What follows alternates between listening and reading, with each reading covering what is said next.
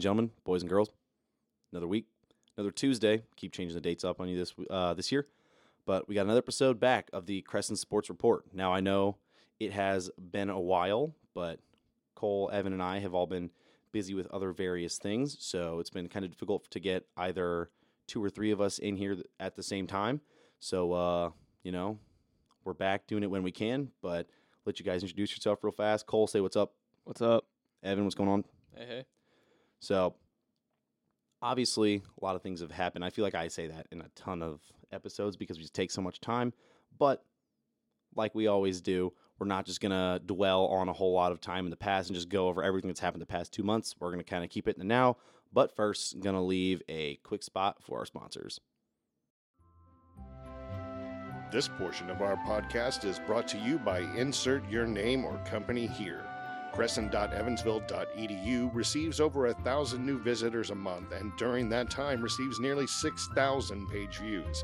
Become part of the student media family and advertise with us on our website, crescent.evansville.edu, or let us highlight you right here on this podcast, and we'll talk about your business, product, and or service.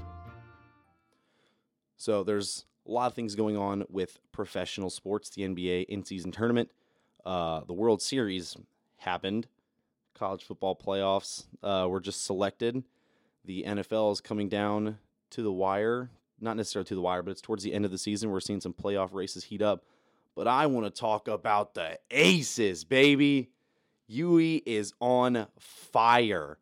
Oh, my goodness, man. Like, I didn't expect to see it coming. I don't know about you guys. Anyone? Nope, they're shaking their heads. Nope. We got some dogs this year. Like, that's all I'm saying. We came into this year having won 5 games last year. I think I watched a large majority of the games. I honestly, I worked a few of them for the broadcast. I never actually, went and just watched as a fan. But I was like, just if we can be better than last year's team, I'll be happy. We went and beat Miami, first game of the season. I went to that one. That was electric. That was a good game. I was like, all right, well, we beat Miami last year. No big deal. Then we beat UHSP by 70, beat the snot out of them. I'm like, all right, well, that's an NAIA team, so no big deal. Then we played SEMO, and I was like, okay, well, SEMO was a tournament team last year. This should be a good game. Beat them by 20 on the road. And I was like, uh-oh. Evansville is kind of hot right now. We got Ball State, then they're coming in. We're both 3-0. We played Ball State at home, beat them by 24. And I was like, I think this might be our year. I went from being completely non-believer to just we're winning the national championship in the span of 4 games against all mid-major opponents. But is there anything you guys have seen this year that makes you think or make you realize why we're better than what we were last year? One, the team's finally the coach's team. Last year kind of had some stragglers still from the old regime. This year I think he's really done a good job to clean up the locker room, clean up the guys he's got. Got some guys out of the transfers. Obviously got Chuck Bailey. Kind of implemented his own personal style of play. And they play really well. They play with a lot of confidence, which is good to see. Obviously Hummerkaus has been sensational. His shot-making ability is just ridiculous. And the most positive thing is there's a lot of room to grow from seeing him play. And I think the biggest thing with that goes down to with Chuck. Obviously, super talented player, and when he gets in, it's always electric, and everybody's just sitting and waiting for him to do something just explosive and crazy and amazing, which he has done multiple times, so props to him for that. But I feel like once they really figure out how to utilize him properly, this team could possibly take another big step. Because you watch him play, and you watch the starters kind of go in, and they've got a really good mesh, a really good gel. They play as a team. They move the ball well, lots of ball movement, lots of screening. But also, when you have the shot, they take the shot. They don't kind of overpass. They're not over aggressive. They're a good kind of mix between the two. But then whenever Chuck's in the game, it almost feels like it's 4 dudes and Chuck playing. The 4 guys have really good chemistry. They're kind of playing well together. And almost not necessarily playing passively, but almost in the back of their minds, every decision they're making is, should I give the ball to Chuck? And I feel like that's obviously you kind of have to think that, and he gets so little kind of playing time at a time, which again, he's a freshman, so you got to kind of work him into things and not put too much pressure on a young guy. But I feel like a lot of times everybody, including himself in the back of their head, is when's Chuck kind of touch the ball when he's in the game. And I feel like that goes with the coaching staff, the other players, the other team. Everybody's just kind of waiting. When is Chuck going to kind of do his individual thing? And so a lot of times I feel like it's almost 4 dudes and him, and everybody's just expecting him to do something spectacular instead of him being able to fully incorporate him with the team. So once that kind of happens, I feel like this team could take another big step forward.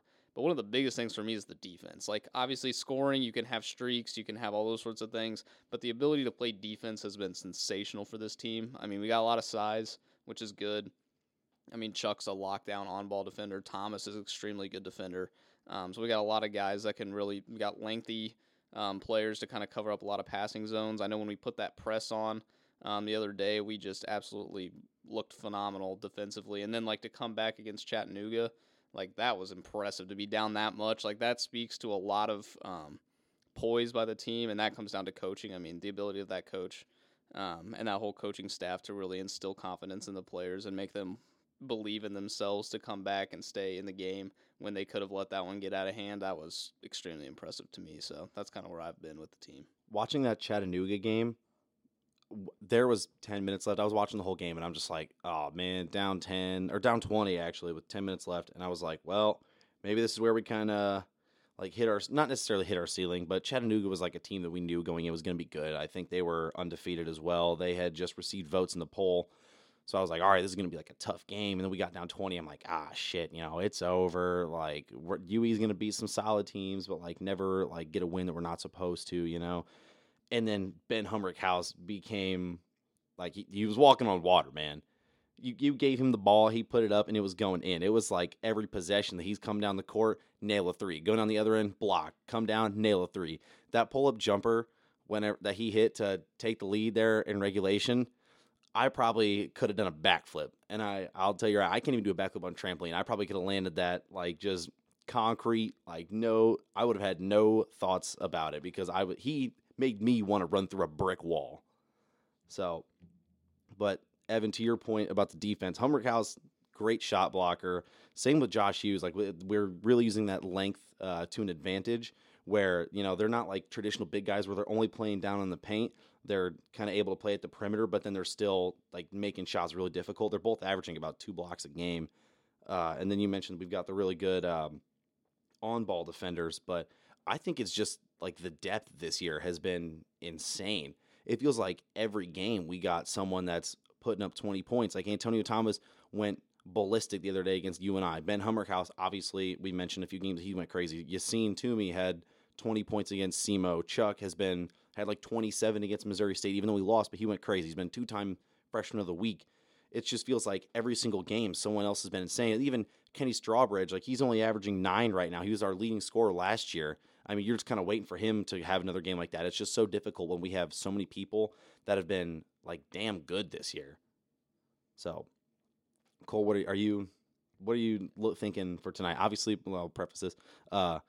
UE plays BYU, the number 14 ranked team in the nation. Got the Cougars in Utah, so on the road. Team's already over there. What are you thinking, Cole?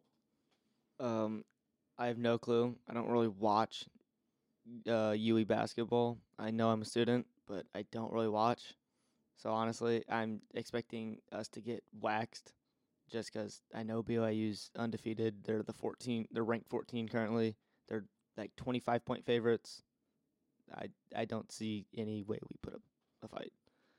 I don't know. I mean, obviously, Power 5 teams are like a different beast, but looking kind of on paper, I feel like the one thing that scares me as a UE fan watching those games is looking at someone who's going to have size and then go down in the paint and be low, just be a traditional big man. Like they're going to score in the paint, they're going to grab rebounds, they're going to block shots.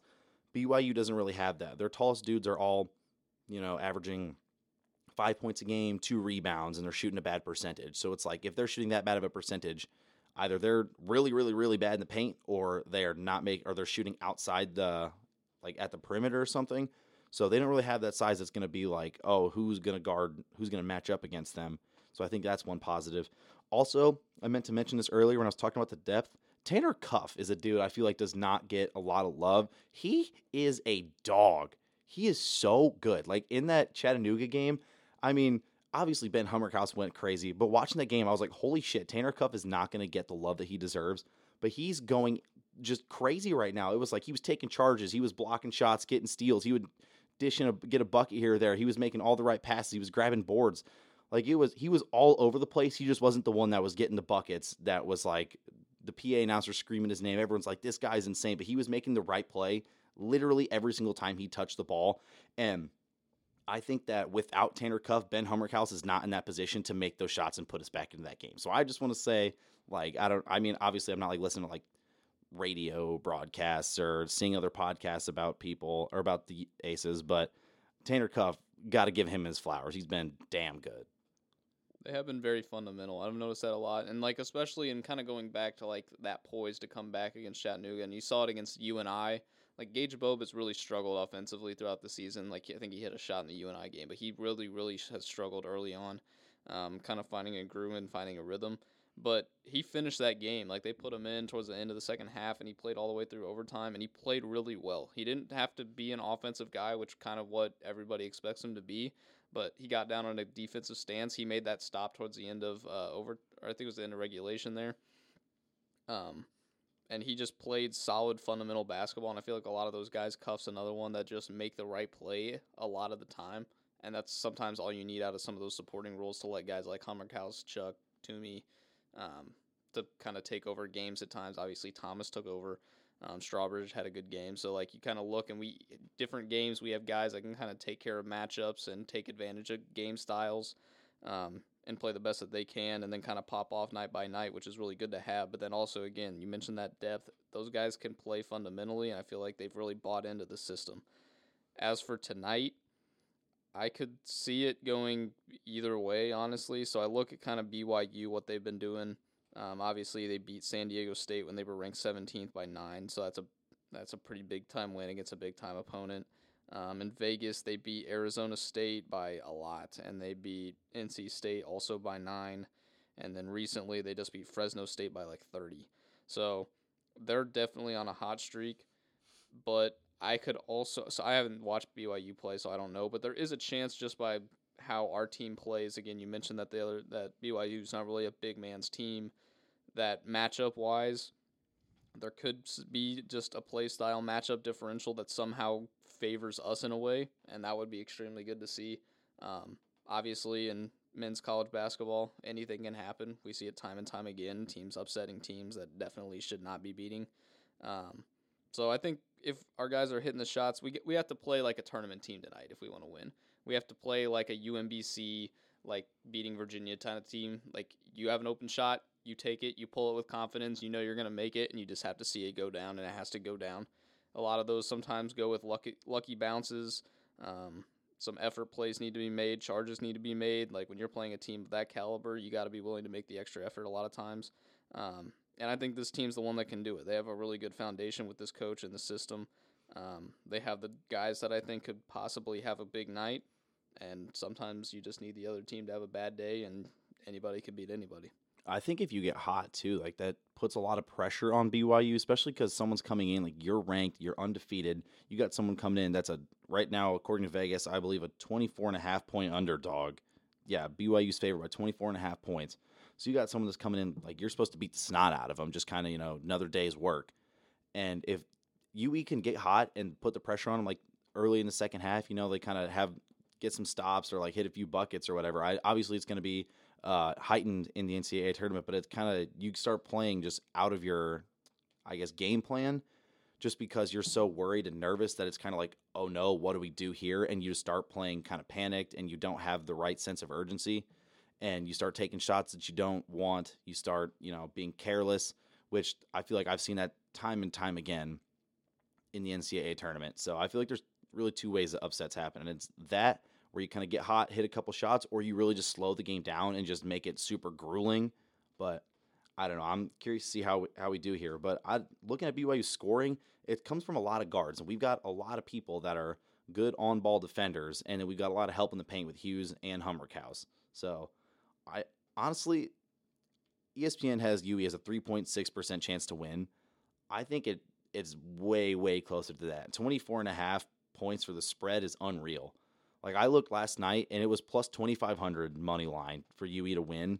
And when I checked this morning, it was plus 2,000. So, I mean, Vegas is at least feeling our momentum a little bit, swung at 500 points in our favor, but I don't know. It's got to be a trap game for BYU, and that's the one thing I think that also kind of scares me, is that BYU doesn't seem like the type of team that gets caught up in trap games. So a lot of times with really good teams, like, I mean, you see it with Kentucky. They just lost recently. Duke's lost 2 in a row, which, I mean, Arkansas can be a legitimate opponent. But I feel like every year when Duke's ranked, like, number 1, they lose to Georgia Tech. Like, that, obviously they should not be losing that game. So every once in a while, there's, like, those big teams that just go to a lesser opponent, and it's just a trap game, and I don't know what goes on. I mean, Purdue kind of just had one against Northwestern, and that happens a lot in basketball. But I'm also, like, kind of thinking about the teams BYU plays all the time, and I'm looking on here, it's like Bellarmine, Wyoming, Georgia State, Denver. Utah can be legit, but all of those other teams are probably around, if not better than our team, but not necessarily on the same level. And I feel like that's where a lot of those trap games come in, is that the better team is like, all right, this team's not any good. We're going to blow through them. Let's go raise the roof, throw down 360s, all that kind of stuff. And then the other team shows up to play, and momentum's a real thing in basketball. Versus with BYU, I feel like they always are playing lesser opponents and kind of those mid-majory type opponents. And so for them, I feel like they probably won't get caught up in a trap game as much, especially with how hot Evansville's been. We're not going to surprise anybody coming out in Humber House dropping 3 threes in the first 3 minutes. So we got to also know that that's probably going to happen as well. One thing I feel like is maybe BYU might be overrated just looking at their game so far. I mean, obviously they're 7-0, ranked 14th in the nation. That's good.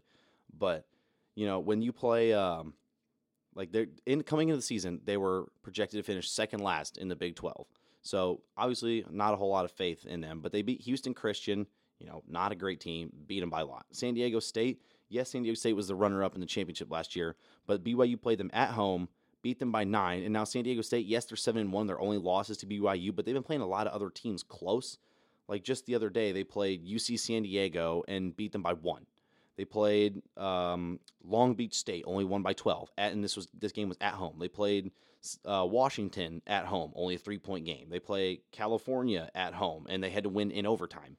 So there's games that, like, yes, that's their good win, but you look at some of the other ones. Arizona State. I mean, Arizona State's not normally known for basketball. I don't know how good they are this year, but they're 5-2. I haven't really looked at a whole lot of their games, but you know they beat down on them. But then you play NC State. I think this was, I believe, a Thanksgiving tournament or something, or a shootout. But they beat NC State by 10, and I mean I feel like you get a little bit of a home court advantage there, even though it's like technically sort of a neutral court. North Carolina State's traveling across the entire country. BYU is like a state over. You're going to get way more BYU fans there than you're going to get NC State fans. Especially whenever you got a little bit of momentum, I guess.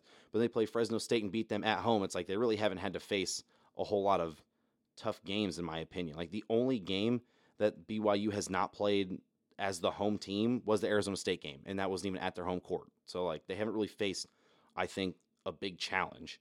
Which now that I'm looking at their schedule, oh my goodness, like are they going to have a single home game like the rest of the year? Looking at it right now, they play through the rest of December. They play all but one home game. They play Utah at Utah. So how do you get through the first 2 months of games you haven't played a single road game? Like that's one thing that's crazy to me. But I don't know. I think Evansville could come in and shock some people. This is going to be a true test, I guess. But this is going to be very, very, very, very interesting, in my opinion. I got to give some love to Arizona State back when they had Carrick Felix. I don't know if any of you guys remember him, but he was a dog. Name sounds familiar. Did he play for like the Cavs maybe in the NBA? Okay. Drafted, I think, 33rd. Had a flat top. Yep. Okay, that's exactly what I'm thinking of. Yep. Used to be a big Kyrie guy, so I watched a lot of Cavs games back then. Now, Cole, you would like to talk about the NFL MVP race. You informed me, so the floor is yours. All right. So for most of the season, Jalen Hurts was the front runner for MVP not most of the season, for the last 5 weeks, and previous to that was Mahomes.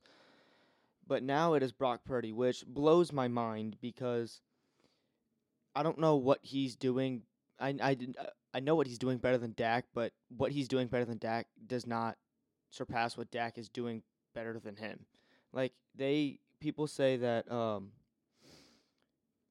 Purdy leads in QBR and he leads in completion percentage. Well, he leads in completion percentage by 0.1%, and Dak is second, and then in QBR Purdy leads by 0.2, and Dak is also second. But then when you go to yards, Dak is fifth with 3,234, and Purdy's not too far behind him with 3,185. And then Dak has 26 passing touchdowns, which leads the league, and Purdy is fourth with 23, and they both have 6 interceptions. But where I think Dak takes a big advantage on him is, and Hurts, I guess, when you look at their teams and their weapons, Dak is last in both of them. Like, who has the best O-line? The Eagles has the best out of those 3, and then the Niners, and then the Cowboys. When you look at their defenses, the Niners have the best defense, and then the Eagles have the second best, and then it's the Cowboys. And then when you look at the weapons, the team with the best weapons is a toss-up between the Eagles and Niners, and then the Cowboys are third yet again. The roster around Dak is worse than around both of them, yet we have the same record as the Niners. And don't get me wrong, I know we are playing worse teams, but still, we just beat the Seahawks, and our defense looked terrible. The reason we won was purely because of Dak. I don't know where I've ever watched a Niners game and hey, they just won that game purely because of Brock Purdy. Same thing with the Eagles. Most of the time you're watching the Eagles game, you're saying, damn, they just won because of the refs, because it's fucking unreal how many calls they get. Lane Johnson false starts every fucking play. But And he lines up at slot receiver every play. Exactly. Their all line should get penalized every single time. The Eagles should maybe be 7-5. But Dak is doing better than both QBs with much less, and yes, against lesser opponents. I already said that, but I just don't get how you can sit here and put him under both Hurts and Purdy for MVP. But honestly, with no QB really just blowing everyone out of the water for MVP. Are you going to bring up Tyreek? I was going to say yes. Before you bring up Tyreek, got a couple stats here. So I got stuff too. Since week 6 against the Chargers, Dak has led the league in QBR at 79.8. The next closest since that game is Trevor Lawrence with 68.2. Dak is beating him by over 11 QBR. Trevor Lawrence is closer to CJ Stroud in 12th place than he is to Prescott in first. Dak leads all quarterbacks in passing yards over that run. He's thrown for 22 touchdowns and only 2 interceptions, one of which was a drop by his wide receivers. And if you go to, let's see.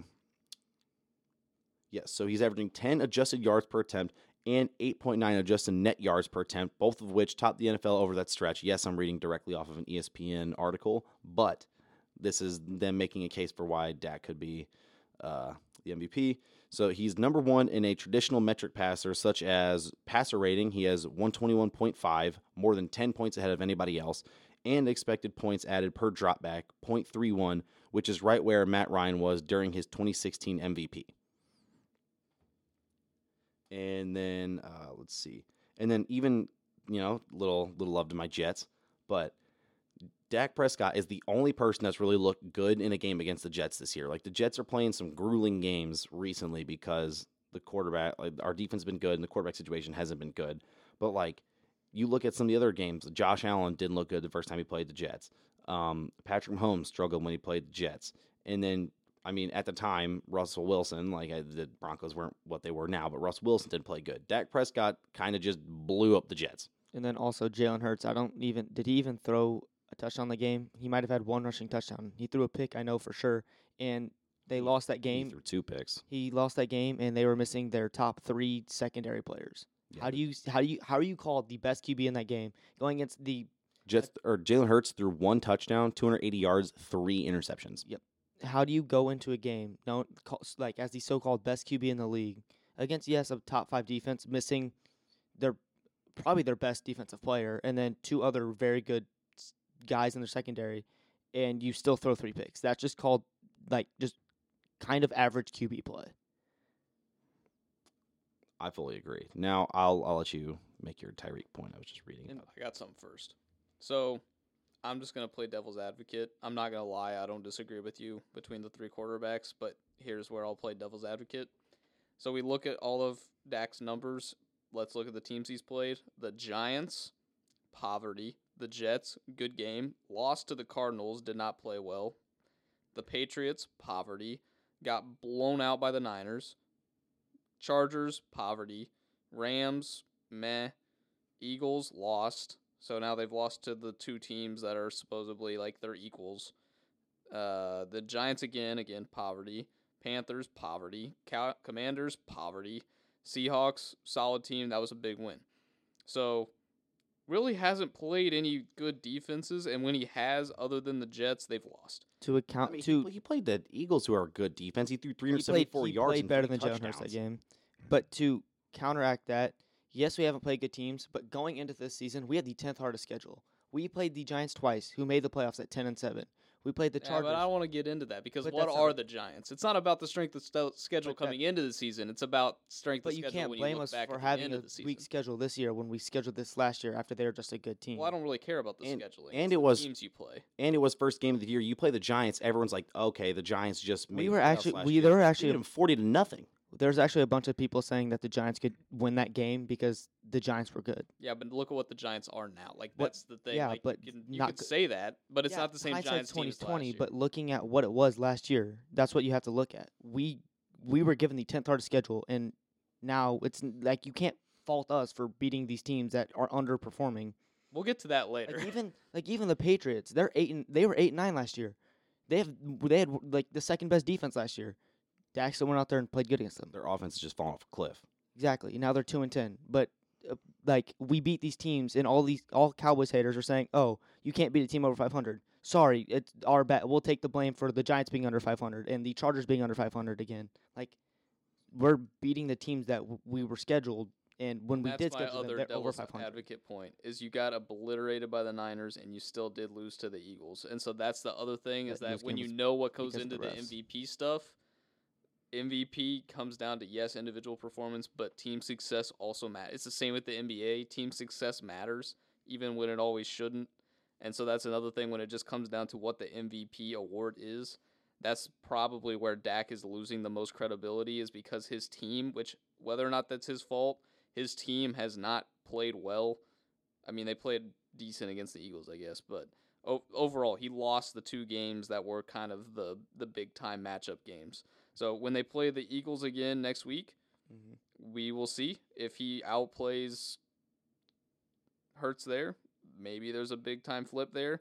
Now, I will say after what Purdy just did to the Eagles, that's not going to help his case at all because Purdy looked really, really good in that game. I don't think Purdy's better than Dak or Hurts personally, but again, eye test and numbers and the win speaks for itself. And so that's, I think, where you're kind of getting into the biggest trouble with trying to get Dak as MVP is because team success does matter, and losing to the two teams that are like really the only two legitimate. I mean, I guess you could say the Seahawks are legitimate, but as you look through the whole schedule, the only two you haven't beaten any legitimate team other than the Seahawks. And Which again, not your fault. yeah, And we'll get into that with FSU. Yeah. Not their fault that Mm-mm. their conference is trash, but it just matters when teams are voting on these sorts of things. That's just how it's always been. Whether or not it's fair or not is whatever. and with that Cardinals game that you mentioned, Dak, yeah, he didn't play good that game, but also that was also the entire offense. I watched that game. I don't think I saw a single time where there's even like somewhat of an open receiver. CeeDee Lamb, like top 3 receiver this year, bro, like dude cannot get any fucking separation in that game. He was locked down by some of the worst corners I've ever seen in the game. Brandon Cooks couldn't get open. Michael Gallup couldn't get open. Jalen Tolbert couldn't get open. Our run game is terrible because Tony Pollard isn't like a big running back. He can't establish holes. Tony Pollard ran for 122 yards that game. Okay, maybe I was wrong. But whatever. I guess we had the run game established, and we just kept going away from it because we were losing because our defense is underperforming sometimes. And I know Dak threw a pick that game. I'm not even going to fault him for that pick. It was 3rd and 10, 3rd and goal. And, yeah, we saw it 4th down, but we weren't getting any separation. Brandon Cooks was open, the most open he's ever been in that game on that play. And Dak threw it. He probably could have thrown it a little higher, which he needed to do. But he was trying to force it because no one else is getting open, and he threw a pick. And everyone's going to look and say, hey, Dak threw a pick there. He's not good, which in reality, that's not his fault. He just has receivers that couldn't get open, and that was like his only chance of getting a touchdown. So, and then you mentioned that the Cowboys and Eagles game. That game was, I'm taking this to the grave. That game was only won purely because the refs called 4 penalties in one drive that gave the Eagles a touchdown. And one of the penalties was the most bullshit, PI I've ever seen on Stephon Gilmore. That was more OPI than DPI, but that's whatever. And then you said that it'll come down to certain things when voting for the QB or voting for MVP. And you said team success matters, and that's right. But also in this situation, the uniform and the logo that is on Dak Prescott, that Dak Prescott wears, will also affect him in the voting because everyone is anti-Cowboys in everything. I mean, I would agree. I think the Cowboys catch a lot of flack, but I feel like once you get to MVP voting, like the general media, like people that tweet on social media, like you'll talk to, might be like, no, Dak's not the MVP, or you see the talk show host. But the people that actually come down with the votes, I don't think they're going to hold that against Dak just because he plays for the Cowboys. I mean, Also, like, at what point, and again, this is broad scale, we don't need to get into this today. At what point do they have a right to constantly shit on the Cowboys? Because every year they get all of this hype, and they do have a phenomenal team. For the past, 5 years, they've had a very, very good team with zero playoff success. So that's the other thing. I feel like this year is almost like the last straw for this core team, because if they don't do anything in this playoffs, at what point should you just not blame what you have and say, well, why are we not elevating? Something needs to change. I mean, we do get a lot of hype, but I don't know if any of that is actually from actual Cowboy fans. All of that hype is coming from people that hate on the Cowboys and then make fun of the Cowboys fans for saying it's our year. No Cowboys fan I've ever met in my life, and I've met plenty because most of my family is one, and I have a lot of friends that are. But I've never once said, this is our year. Every single time I ask them, they say, yeah, we'll probably make the playoffs. But we'll probably lose first or second round depending on who we play. I've never met anyone saying we'll go to the NFC Championship, no one going to the Super Bowl. And every year, we're like, me and that group of people that say that are correct. And yeah. Do you think you should have beat the Niners last year? No. We were worse than them. They were a a well constructed team. They have the best defense. They have the best offense too. We weren't going to beat them. that is one thing I will say, though. It's like the Cowboys catch a lot of flack because they don't have success in the postseason. But, to be fair, over the last 15 years, how many teams have come out there and been aside from maybe one or two postseason appearances, it's since 2000, I feel like it's been the Chiefs, the Eagles, and the Patriots. It's who else hasn't gone out there and just shit the bed in the playoffs? And going off that, most the Cowboys are doing that, getting all that hype from all these other people, and we're underperforming. But the Bills are the same thing. The Bills the last 4 years have had the highest Super Bowl odds coming into the season, and even halfway through the season every single year. And every single year they lose first or second round in the playoffs. And no one says a single thing about them. But because we're the Cowboys, we get all that hate. It's because we have the highest the biggest fan base in the league. 50% of America are Cowboys fans. The other 50%, their least favorite team is the Cowboys. Even if you're a Jaguars fan, your least favorite team is the Cowboys. If you are a Texans fan, your least favorite team is the Cowboys. If you're a Seahawks fan, your least favorite team is the Cowboys. So, we have half of America with us and half of us against us. One thing I will say also is, I love Aaron Rodgers now that, I loved him before, but now he's a Jet, so he's my quarterback. But one thing that I feel has never really been talked about is that the Packers won one Super Bowl 11 years ago. And ever since then, the Packers / Aaron Rodgers choke in the playoffs. And it seems like a ton of people hate Aaron Rodgers, and no one says a word about it. The Cowboys lose a game to a team that went on to win the Super Bowl or made the Super Bowl, and everyone's like, oh, Cowboys suck. Cowboys blow it again. And it's what are they supposed to do? Going off that, I do see Aaron Rodgers get a lot of hate for that because it's a Niners curse because every single year he loses in the playoffs. It is the Niners, but the Packers get no hate, and I don't know why they don't. I guess they're just a nationally loved team, but they don't get any hate for also underperforming. Because Aaron Rodgers, yes, he didn't play that well that game, but they're in their last couple playoff losses to the Niners, but neither did their defense. Neither did their special teams. Their special teams is they have a good offense and a good defense, and they're still losing because of their special teams. Can't put their defense in a good position. Can't make easy field goals, and then they lose to the Niners on a field goal. I think that's where the Cowboys' problem comes in. No one's going to hate on Rodgers. One, because he did get the one Super Bowl. Two, because let's be real, most of those Packer teams had below average defenses, and they were only there because their offense was really, really good. And then everybody always shits on the Cowboys because they always have a very good defense, pretty solid special teams, and then they're expected to do really good whenever they do happen to have good offenses, and then they just either underperform or just aren't as good as the other team or aren't as good as everybody's projected them to be, and that's just the way it is. And then they just get shit on because their offense basically let them down again. And I wouldn't really say underperforming. I'd say mainly play calling. We had Jason Garrett as our head coach from like 2010 or probably earlier till I think he got fired after 2019. Jason Garrett was the worst head coach I think I've ever seen. That dude did nothing but chew gum and clap. That's all he did. He provided nothing to the team, and he was dog shit. Now that we have Mike McCarthy, who I can't really say he's much better, but we're, I guess, finally doing something. And we, like last year, the Buccaneers were still a solid team. We can't lie. Yeah, they regressed a little bit from their Super Bowl year, but the next year they were still a solid team, and we dismantled them. But we get to the Niners, and I feel like we just get like a little nervous, a little anxious, and we just like become very conservative in our play calling, and we just don't air it out like we do in the regular season or like we did against the Buccaneers, and we go against the Niners, and we just don't play well because our coaching and our play calling is just not good. I was going to say, let's not forget Kellen Moore in this conversation. Kellen Moore's terrible. Kellen Moore, the first 14 weeks of the season, our offense looks easily the best offense in the league when he had Kellen Moore.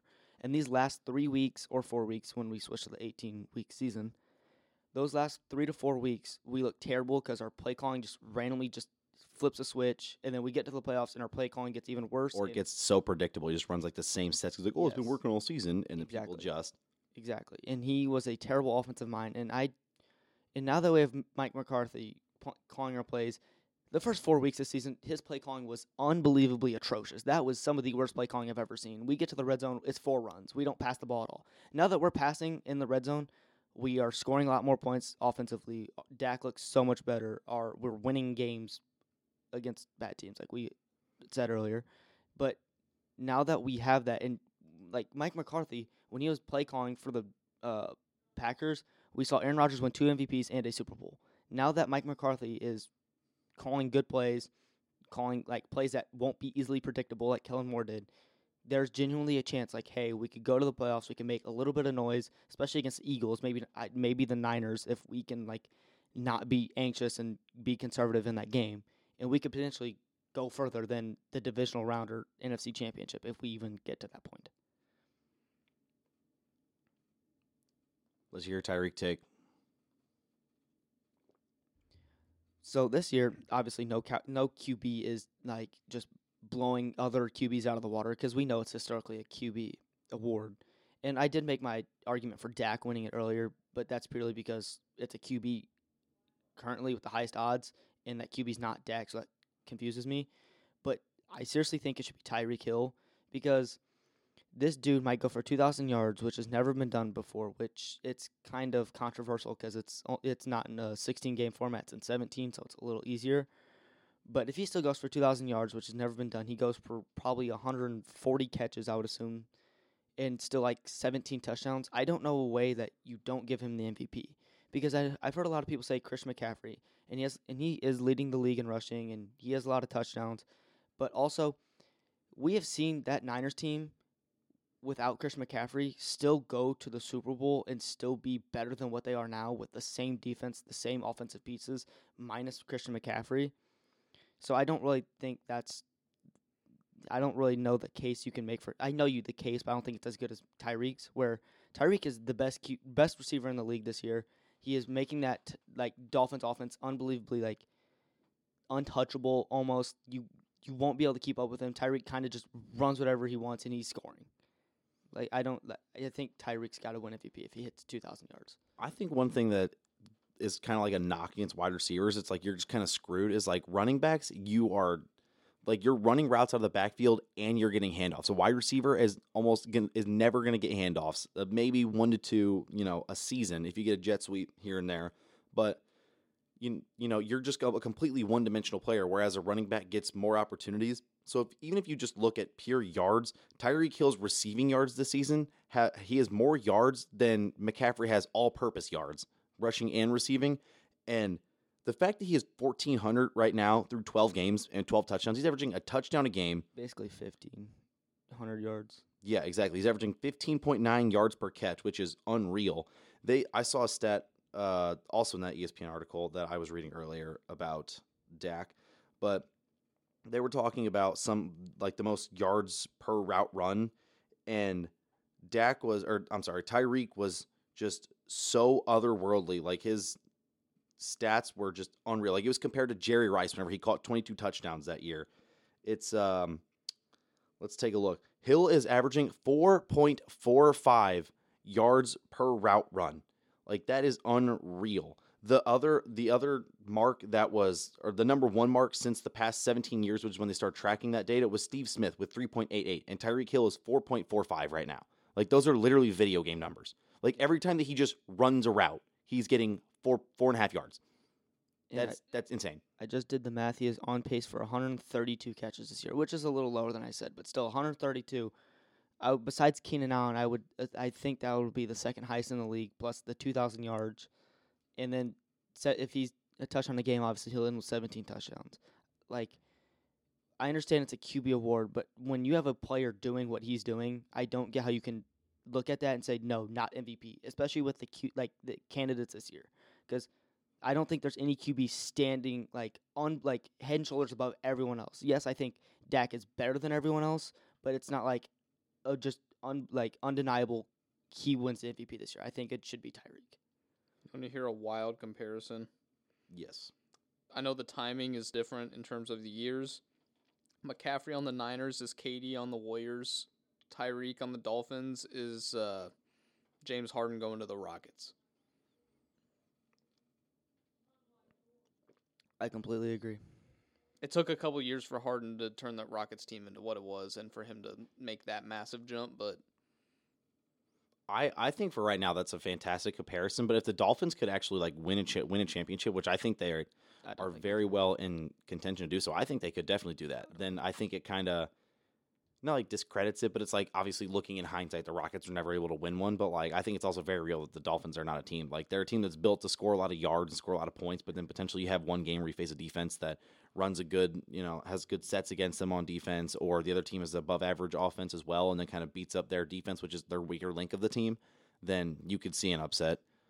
But I don't know. I think if a wide receiver were to ever win an MVP, it had to be this year, because Tyreek is he's averaging a touchdown a game, which, he's not going to break the record for touchdowns in a season, which is Jerry Rice with 22, right? Randy Moss with, I think, 23. Okay, yeah, that's right. Moss beat it with 23, which also, side note, the fact that Jerry Rice had 22 touchdowns in that season, that was a strike-shortened season. They didn't even play a full schedule. He had 22 I believe touchdowns. In 12 games. Yeah, that's unfathomable. Mm-hmm. But if a wide receiver were ever to do it, it had to be this year. Because I don't know how many people are going to just go out and break the touchdown record. But the fact that Tyreek could put up 2,000 yards while also putting up almost 20 touchdowns with 130 catches. And it'd be one thing if you had a quarterback blowing it away, like you have Aaron Rodgers MVP seasons, or you have Pat Mahomes MVP seasons. If they were doing that this year, they'd be like, okay, yeah, they're the MVP. Mm-hmm. But the fact that we have no clear-cut candidate, I think that if Tyreek hits 2,000 this year and it kind of stays the same, where it's Dak's doing what he's doing and his team loses to good teams but beats the bad teams. And then Jalen Hurts, he has a lot of rushing touchdowns, but that are literally all 1 yards and all the tush push. And then you have Brock Purdy, but it's he has, like Cole said, the Avengers and a really good defense, so they're not losing. If the Dolphins have one of the top records in the league and there's no clear-cut person, I think it has to be Tyreek. Because then you're kind of setting the precedent that if Tyreek doesn't win it this year, a wide receiver will never win it. Yeah. Only problem, the one issue I could see happening with Tyreek going for all those yards and touchdowns, is that people now look at Tua, because that's his QB, and say, oh, he got Tyreek all those yards. He threw for those 2,000 yards, plus whatever he threw to everyone else, plus those 17 touchdowns to Tyreek, plus all the other touchdowns that he's thrown to all these other receivers. I could see people thinking oh, yeah, he did great. No, let's look at the QB that helped all of that happen, which I don't know, because I know Tua's gotten a lot of hate and a lot of backlash. But I could see there being a thing where oh, Tyreek did all that, but since Tua's his QB, we'll give it to him because he helped Tyreek get all those yards and touchdowns. I think the exact opposite, because I think the people making the decision are going to look at the The yards after catch he has is just freaking ridiculous, and how open he gets by just dusting people time and time again. Like, they just know football well enough to not do that. And I think also the Dolphins not being, like, top of the AFC. If the Dolphins were the 1 or 2 seed, then it would all be about Tua, because Tua's elevated them and become this super great offense and made them into this amazing team. Because they're slightly below kind of that top of the pack, I feel like that gives them a better chance, because you can't say, well, Tua's carrying the team into all these wins. It's like, because they're not winning. Actually, right now, the Dolphins are the 1. In the whole AFC? Mm-hmm. Yeah. Oh, okay, well, 9-3. never mind. Which I didn't think so. but Really? yeah. But I All right, discredit everything I just said. But I do agree that Tua shouldn't even be considered, honestly. But I could see some people just, since it's just naturally QB award, some people wanting to get Tua his flowers for that, which I don't think he should, because it's mainly all Tyreek and all of these plays. Like, there's just a play, like this past week, Tyreek was easily burning someone. Tua threw that ball 25 yards. Tyreek took it and took it the other 40. Like, that play was almost ruined because of Tua. The AFC sucks. All I'm saying is, also, like, normally I would normally agree that if Tyreek had 2,000 yards receiving, you'd be like, okay, well, the quarterback had to throw him the ball. Like, I agree that it's typically a quarterback award. But like I said, I think that if you don't give it to Tyreek this year in a down year from quarterbacks, you set the precedent that a wide receiver never will win it. And to your point, Cole, with Tua, like, who else on their team is really doing that? Like, Jalen Waddle's having a down year compared to last year in terms of, like, yards per catch and yards per game, and he still has 700 receiving yards. But you look at their next leading receiver, that's Braxton Berrios, Probably with, like, what, 150? 194. Like, they have Jalen Waddle, like I said, who's having a down year, and Tyreek Hill. Like, they have no other receiving weapons. Like, Tyreek Hill is putting up an unreal amount of offense right now for being one of 2 threats on his team. Going off your point, though, with that is that I know right now it's not, but I feel like at the end when he does, because Tua's currently at probably 2,300 yards probably. So by the end he'll end with about 3,900, 4,000. So it's still, they're going to be like, oh, look at how many yards he threw. 4,000 is still a very good threshold, plus like 31 touchdowns. So I mean, I could see people trying to make the argument for him, which I don't think I can or should, and I don't think Tua can or should be an MVP. But yeah, and you said that the Dolphins could easily make some noise in the AFC. They, like the Cowboys, besides the Niners, against the above 500 team that we've played in the Eagles, we actually put up a good fight. The Dolphins didn't. Against every 500 team the Dolphins have played, they look kind of piss poor. Like, they look just defeated, and they get demolished by at least 2 scores in every single game above 500 opponents. The Cowboys have beat a 500 opponent in the Seahawks, and that came with Deron Bland playing the worst game I've ever seen out of a cornerback. And then against the Eagles, where we lost by 5, where we probably should have won that game because we were the game was kind of taken out of our hands because of the Eagles' 12th player.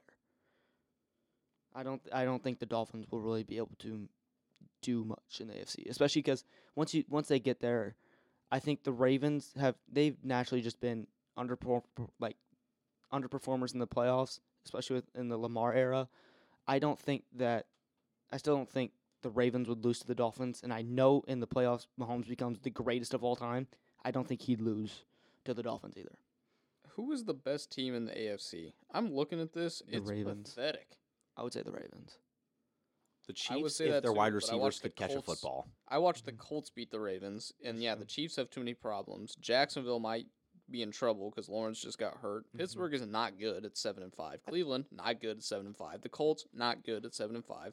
Houston not good at 7-5. Denver on the rise, but come on, no trust there since he's out. The Texans Buffalo are is pretty 6-6, but like what? Yeah.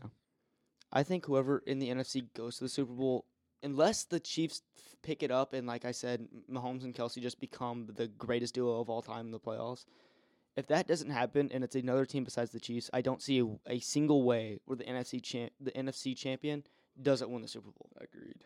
I think Trade deadline's passed, right? Yes. What the Chiefs do? Nothing. nothing. Why? I don't think so. Clearly their team sucks. Like they have no targets. I don't know what's happening with Kelsey this year, but I don't know why, but in years past he's Parties just with been Taylor.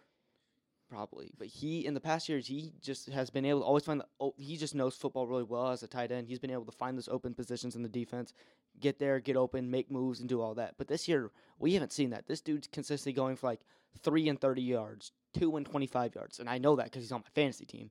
And I don't know if that's a problem. I don't watch Chiefs games. I watch Cowboys games, but I don't know if that's like a problem on Mahomes for trying to do too much sometimes, or if that's just Kelsey not being able to get open, or if it's finally the other team being like, holy cow, the pass catchers besides Kelsey on this team are absolute dog shit. Let's focus on only Kelsey and they game plan for him and like double him or do something, and then force Casey's receivers to have to catch a ball, which we've seen they can't do that. I think it's a mix between they're forcing Kansas City's other receivers to actually catch a football and the fact that Travis Kelce is 34 years old. I mean, normally as a tight end, like how many times are you going to see a tight end that's like over 30 going to be like, oh, he is elite. Like he's going to be absolutely insane. I feel like Travis Kelce is more of an outlier than he is the standard in that regard. So the fact that he was 33 and last year and 32 the year before that, and he keeps putting up these insane statistical seasons is just kind of absurd anomalies that we were kind of taking for granted. So now the fact is kind of not like back to the norm, but kind of regressed a little bit from that. It kind of makes sense. Where it's like, okay, he's a 34-year-old tight end. We probably should have seen this 4 years ago, but he's just one of the greatest to ever do it. So that's why it's kind of taken a little bit longer. He's hitting his Aaron Donald. Aaron Donald's still a very, very good player, but like after they won the Super Bowl, not the same player in any way. No. But going in, I know earlier you said something about Jalen Hurts with his tush push. I know that's a very good argument some people use for Jalen Hurts as still the MVP frontrunner because like his total touchdowns is I think equivalent to Dak's like passing touchdowns because he has a bunch of rushing touchdowns. He probably has like 11 or 12, but at least 8 of them are the tush push from a yard out or less. And I've seen and I've heard many people say that play works because of Jalen Hurts. No, it doesn't. We saw in that game Marcus Mariota this past game did that play, and it worked. So clearly it's not because of Jalen Hurts. Like, yes, he gets a little bit more of a push because Jalen Hurts squats 600 pounds, but that doesn't mean that play only works because of Jalen Hurts. That play works because of the best O-line in the league, and one of them used to play rugby, and that formation that they do when they get low, that's what they do in rugby. Jordan Mailata knows how to do that. So Jordan Mailata at left guard and Jason Kelce, who's the best center in the league, use that. And Jalen Hurts, you know where he goes? He goes right behind those two because those two know exactly how to do that, and it's guaranteed yards every time.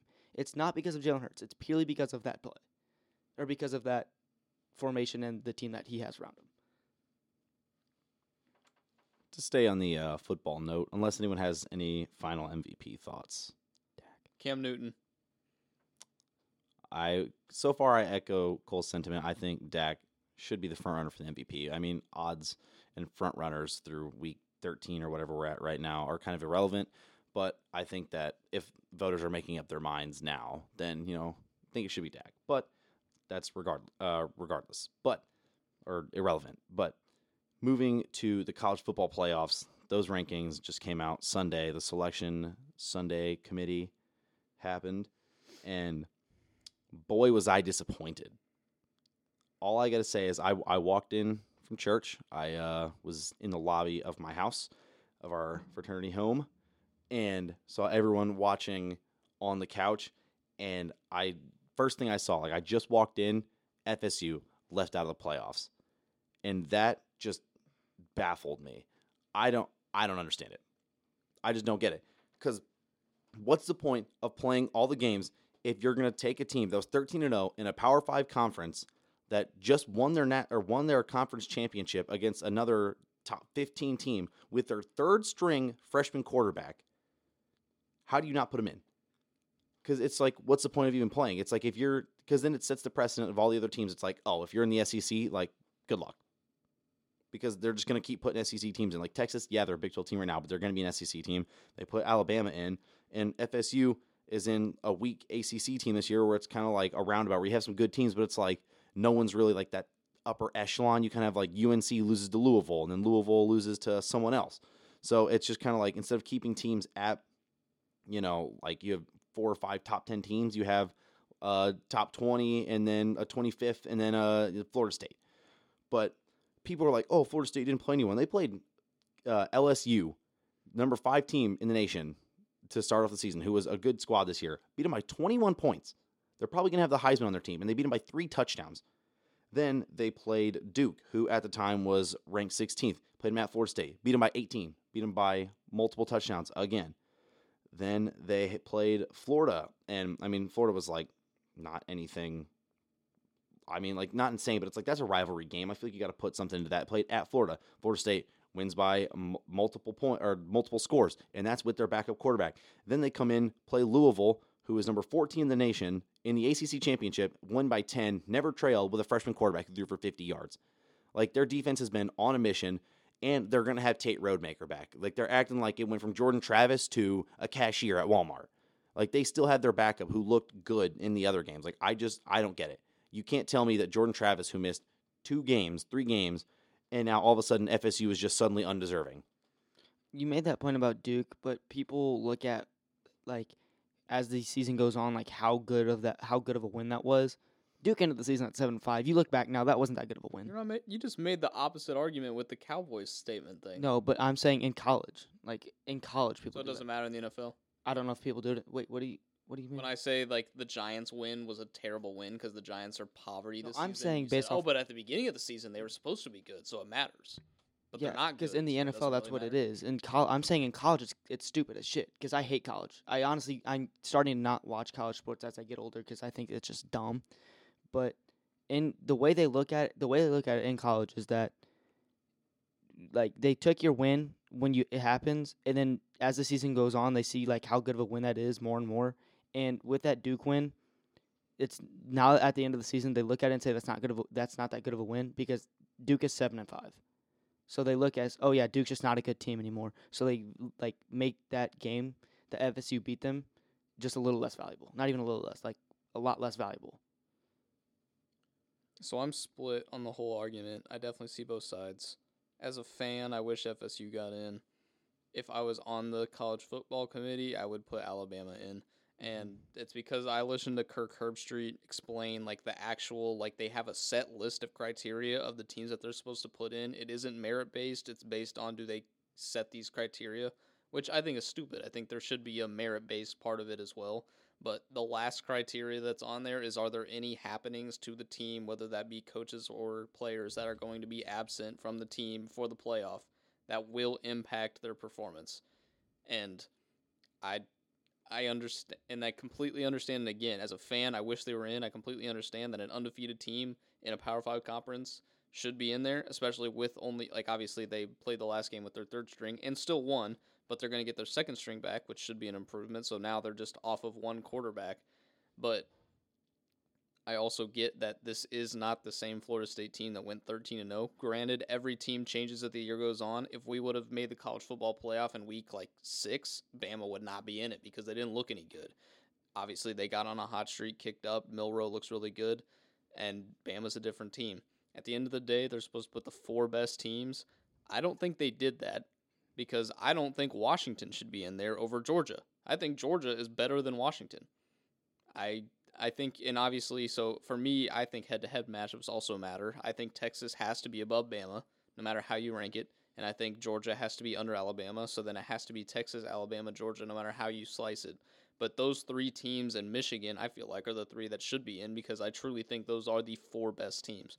But obviously, playing the games does matter to an extent, and that's why Georgia's not in there because at the end of the day, Michigan had to be in because of their season. You had to put Washington in whether or not you think they're one of the 4 best teams. You have to put them in. And then it came down to Texas, Georgia, Bama, and FSU. Well, you can't put Georgia in without putting in Alabama. You can't put Alabama in without putting Texas. So they put Texas in. Then it was a three-way. It was really only a 2-way tie with the last 2. It was either FSU or Bama. And at the end of the day, I think Bama is a better team than FSU with their backup quarterback. I think Bama is a better team than FSU with their starting quarterback. But if they had their starting quarterback, they couldn't make that knock on that last criteria to where they are at missing an absent person who happens to be an extremely valuable player. Obviously, there's still 32 other guys that get playing time. Obviously, there's more. But you have 11 on the special teams, 11 on the defense, and 10 more on the offense that are all coming in, game out, playing that way, and playing on a 13-0 team. But at the end of the day, let's be real, quarterback's the most important position at the field at all times. And they lost their number one dude. And so they aren't technically the same team. And so that's where I also think that the committee made the right decision based off the rules they were given. And I'm sure there were guys on that committee that didn't want to put Bama in, but they had to follow the committee or the criteria that they were given. And I think they did that as the criteria is written. Granted, should the criteria be changed? Obviously, I think it's stupid. I wish they would have gone to an 8-team playoff this year before jumping to the 12 next year, but they didn't do that either. But overall, that's just how it is. And then the other caveat is that FSU is not reminding me of that Ohio State team that won the first college football playoff with Cardell Jones, because that Ohio State team obliterated the Big Ten championship team with their backup. FSU only won by 10. So, I think if FSU would have absolutely annihilated Louisville, there really wouldn't have been any argument because they looked that dominant even without their starting quarterback. But the fact that they were just a better team than Louisville wasn't enough to push them over Bama, who just beat the team that hadn't lost a game in 3 years. I completely agree with everything you just said, except for the part where you couldn't, you said, you can't put Georgia in without Bama and then Bama out with Texas. I think Georgia should have replaced Texas, and that would have been what should have happened for the criteria, because I know so you want to put Georgia in, but then since they lost to Bama has to go in, but since Bama lost to Texas, but with Texas, they beat Bama in a game where Bama was starting out the season not very, they started out very slow, like you mentioned, and then finally hit that hot streak later in the season, but they did beat, or Texas did beat Bama in Tuscaloosa, and it was by 10, which is closer than what some people will make it sound like. But with Alabama starting slow enough in that season, I don't think that, with the way college is, I don't think that win is as credited as it should be, or is too credited for what it should be. And yes, Bama did just beat Georgia, but that's why I think Georgia and Bama should be the two in. Because Georgia's, like you said, they've won their last 30 games and then lose one to a team that's I think ranked 6 at the time or ranked 7 or something.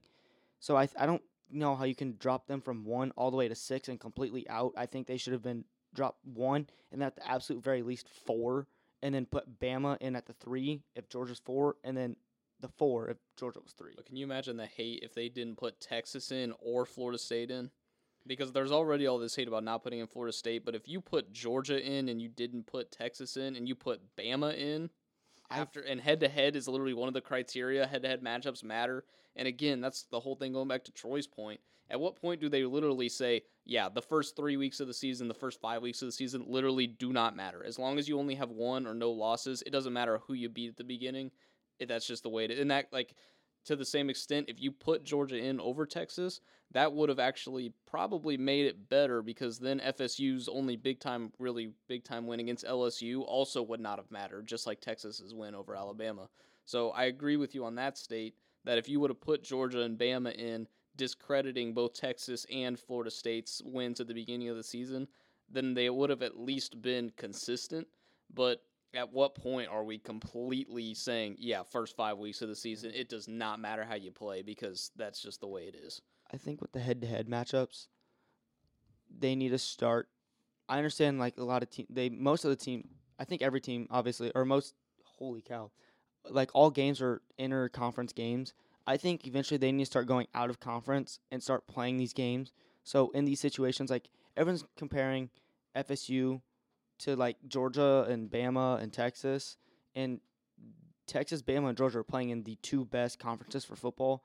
And honestly, I would easily say FSU is playing in the worst. I would say ACC is easily the worst in football.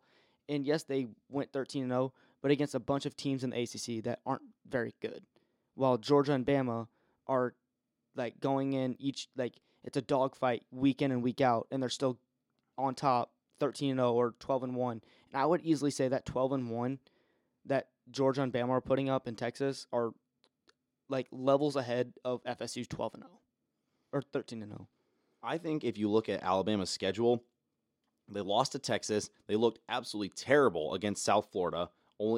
Barely beat South Florida. They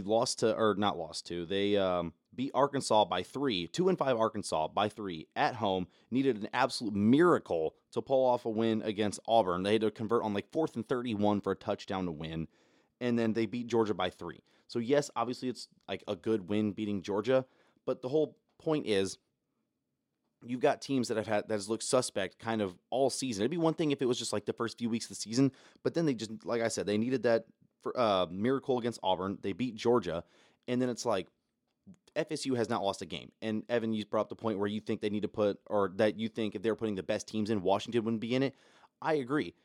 And I feel like the committee members agree as well, like to an extent. But if they're putting in the best teams, why is Washington in? But then they'll be like, oh, who's the most deserving? Why is Florida State out?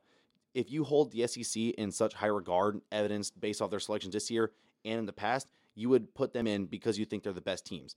But the fact that FSU never lost a game, they never proved to you that they were not deserving or that they were not one of the best teams in the nation because they did not lose to good teams in a Power 5 conference. How are you going to leave them out as the only Power 5 undefeated champ of all time? And that's my other thing, too. Like, this isn't the UCF season. Like, Florida State has beaten legit squads and played in a Power 5 conference. And that's the other thing. If you want to call ACC a Power 5 conference, it doesn't matter if they're bad or it's a down year. It's still a Power 5 conference. You could lose any week, and they didn't lose any week. So I completely agree. And that's where the fan part of me, too, is like, this is ridiculous. Also, why we should have had a 12-team playoff from the beginning, because only picking 4 teams, especially when there are 5 conferences, you should just automatically pick the best one from all of them.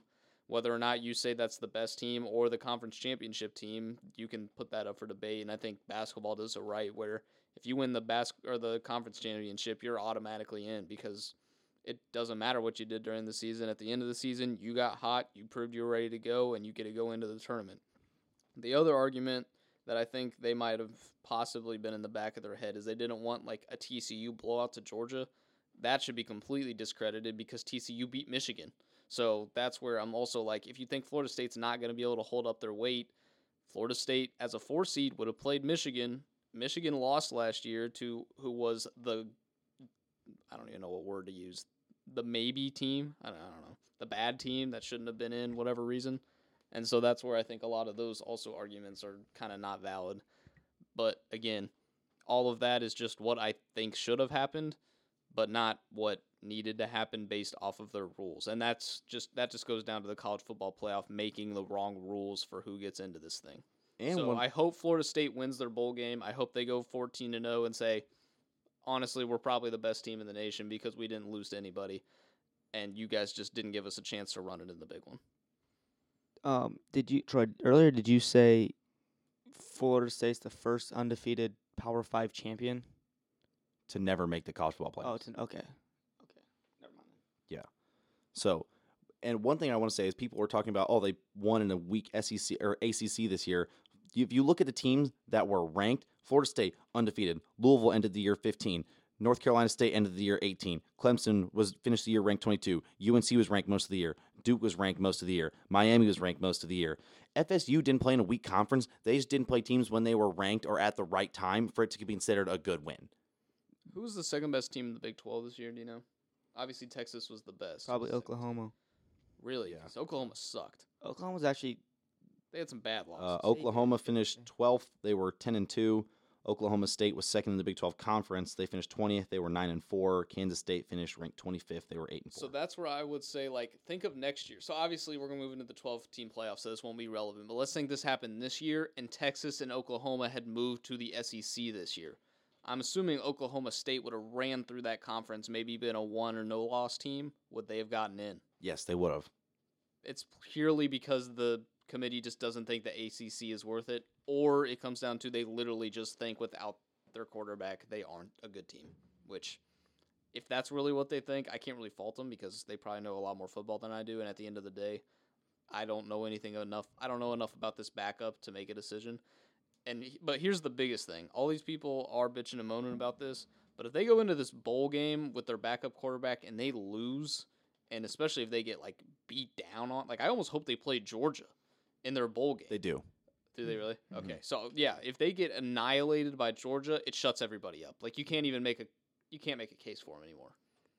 Like that's my only thing. Like so, like when UCF was having the problem, obviously they're not Power 5, but UCF, like, they also won their bowl game. They truly went undefeated and didn't get the invite, so they're like, you'll never know. Like, we got snubbed. Florida State can say that right now, but if they get obliterated by Georgia, the committee clearly makes the right decision. Now, if they beat Georgia, the committee looks like idiots, and I think everybody on that committee should be fired because they clearly messed up and they didn't read it properly and they didn't look into it or whatever. Granted, can they have, because they've only got like one game of a sample size to see this backup guy. But if Florida State beats Georgia, committee, idiots. If Florida State gets beat by Georgia, even if it's by 1 point, if Florida State loses to Georgia, another team that did not get in, now granted, according to you, it won't matter because they should have been in, so then they could have lost either way. But a team that also did not get into the playoff, if they lose to Georgia with their backup, then I feel like they have no real right to say anything, because then technically the committee made the proper decision by not putting them in because they weren't the same team as they were before. I think that hindsight can kind of make their decision look better or worse, but the committee should not be selecting for a month out, being like, okay, who's going to be the best team in a month? They should be selecting at the time who's the most deserving team. And you could even make an argument that the best teams are the most deserving teams, because if you won all your games, you're the most deserving team, you're the best team. You didn't lose. And Alabama had games where they looked bad. Texas had games where they looked bad. Georgia had games where they looked bad. FSU might have had a game that they might not have looked as good as others, but they still won. And I would understand it a little bit more if Jordan Travis would have got hurt in the final drive of the ACC championship. And it's like, what's Florida State going to do? But Jordan Travis got hurt with 4 weeks left. Tate Romaker went out there, played good, won on multiple games. And then in the ACC championship, they played a true freshman. He threw for 50 yards, and they beat the 14th ranked team in the nation by multiple scores. And they had almost no pass offense whatsoever, like in non-existence offense. And their defense just went insane. Like, it's almost more impressive they're going out there and beating all these teams with their backups. And now because now you want to fault them for having that backup. And it's like, well, they especially just after won the without him. They Michigan just, game. yeah. The Michigan-Iowa game, Iowa's defense proved that they can make a game that they probably should not. And so that's where, Florida State, I think their defense is probably about as good as Iowa's, and their offense is definitely better, even with a third-string true freshman. So that's where it's like, if you don't think they can hang with the big dogs, clearly they can, because Iowa just did. And even the Iowa game, Iowa had one of the best defenses in the nation. They still lost by 26 points. I don't think that win is as good as what some people are making it seem to be. Yes, Michigan beat them 26-0 and they have one of the best defenses in the nation, but Iowa had 1,000 more punt yards. Watch the first half. Iowa only got past the 50 one time or something the whole game, and then they didn't even score off of it. They got one of the worst offenses in the nation. They were dead last in yards that they accrued in the Power 5. Out of all Power 5 teams, they were dead last. They punted for 1,000 more yards than they did just gain total yards of offense. That's just not a good football team. They have a good defense that they win grueling games.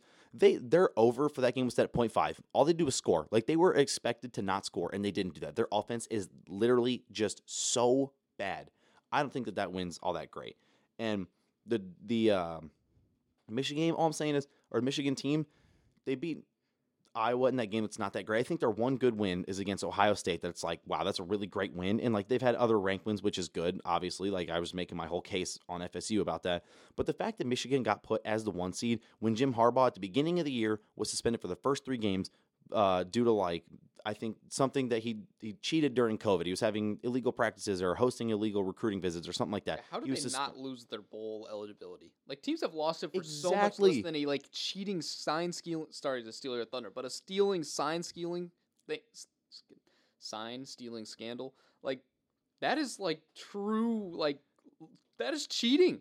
Exactly. Cheaters never win, but they always win. Look at the Patriots. The same thing with Deflategate, which I guess that's kind of sort of maybe been debunked, but not fully. But you just look at cheating in general. It always works in sports. You never get screwed unless you're Reggie Bush, and that's just stupid. You have to be a nobody. If you're a nobody and you cheat, they're like, oh, that's bad, and then we're going to punish you. But if you're Michigan or you're someone who has who has kind of built up a reputation, they're not going to do anything to you. And the fact that it'd be one thing if Michigan had 1 3-game suspension for their head coach or 1 violation of NCAA rules. They had multiple in the same season and 1 for a sign-stealing scandal. Well done. And they still the 1 seed. You had multiple. They didn't get penalized even at all. Yeah. Like, I mean, yes, it's impressive that they won 6 games without their head coach, but how do you not lose your bowl eligibility or at least get like punished? Be like, okay, you're the 1 seed, but you cheated for a large majority of your season. Let's knock you down to the 4. They didn't get anything. And you said that Michigan's one good win against Ohio State was against Ohio State. Even then, I wouldn't really say that's that good of a win. Ohio State, like, I feel like they're just going off like name and what they could do. Like this year, Ohio State was not a top 5 team or whatever they were ranked for most They of the weren't time. what they were last year. They have good pieces. They have Emeka Egbuka. They had Julian Fleming. He just entered the transfer portal. They have Marvin Harrison, who's like the biggest prospect I've seen since like Calvin Johnson. But you see all the like they have big names, but it comes down to, is the quarterback able to like make this team look good? Kyle McCord is dog shit. This dude is transferring because he can't handle the heat. He's not good. Me and some of my friends are saying that he's going to go to the MAC and that's where he's going to dominate. And he was playing at Ohio State. Like, Michigan lost or won that game because Kyle McCord played terrible on that final drive. Bad pick. Bring And- back Urban Meyer. Exactly. They need him, man. Exactly. Ryan Day can't do it. Exactly. But everyone's saying like Michigan's good win was against Ohio State. Honestly, Ohio State shouldn't have even been like ranked 3rd at that point. They probably should have been ranked like 10th or 11th. But since they're in the Big Ten, what's considered like a better football conference, Really not. I'd say it's like middle. It's like Michigan, Ohio State, and Penn State, and that's it. And then like Iowa. Penn I State wasn't even guess. that good. Well, Iowa has no offense, and Penn Yeah. State kind of was just an Yeah. Penn good- State was solid, but good. they were like Yeah. they were like a good team, but not like a championship good team. Like Yeah. they were like, the ranking them 10 through 15, And that's fantastic the Big space for them. Ten's problem, how they split up their 2 like divisions within the conference. It's Yeah. you have Michigan, Penn State, and Ohio State all on the same side, and that's why you've had Iowa with 0 offense and Purdue being in the Big Ten title games. Like those are pathetic options. But Purdue was awful last year, and would like, come on. exactly. So it's like you'd put Big Ten out of like the Power 5. You'd probably put them 3 when it comes to like best conferences. And so everyone's like, oh, since they're in a middle of the pack or better, like at least just not the worst conference, everyone's gonna say, oh, Ohio State's good, and what they've done in years past, they're gonna be good. But they just really weren't that good this year. They had plenty of scary games where they're going into halftime against. I think they went into halftime against Minnesota tied or only up 3. Like Minnesota, it should not be that close. But Kyle McCord was so ass, and their run game this year was a little less way underwhelming than what it should have been because Travion Henderson's a stud, but they couldn't get run game going, and their quarterback is just not good, and I just don't see that being a good win for Michigan. Every single team that made the CFP had caveats against them. So all I'm going to say is, if every single one of them has caveats, how do you keep Florida State out after winning all those games? It'd be one thing if it's like they had no flaws or they did everything right, and then Florida State had like, oh, well, they're missing a quarterback. I'd be like, okay, you have 4 other 13-0 teams.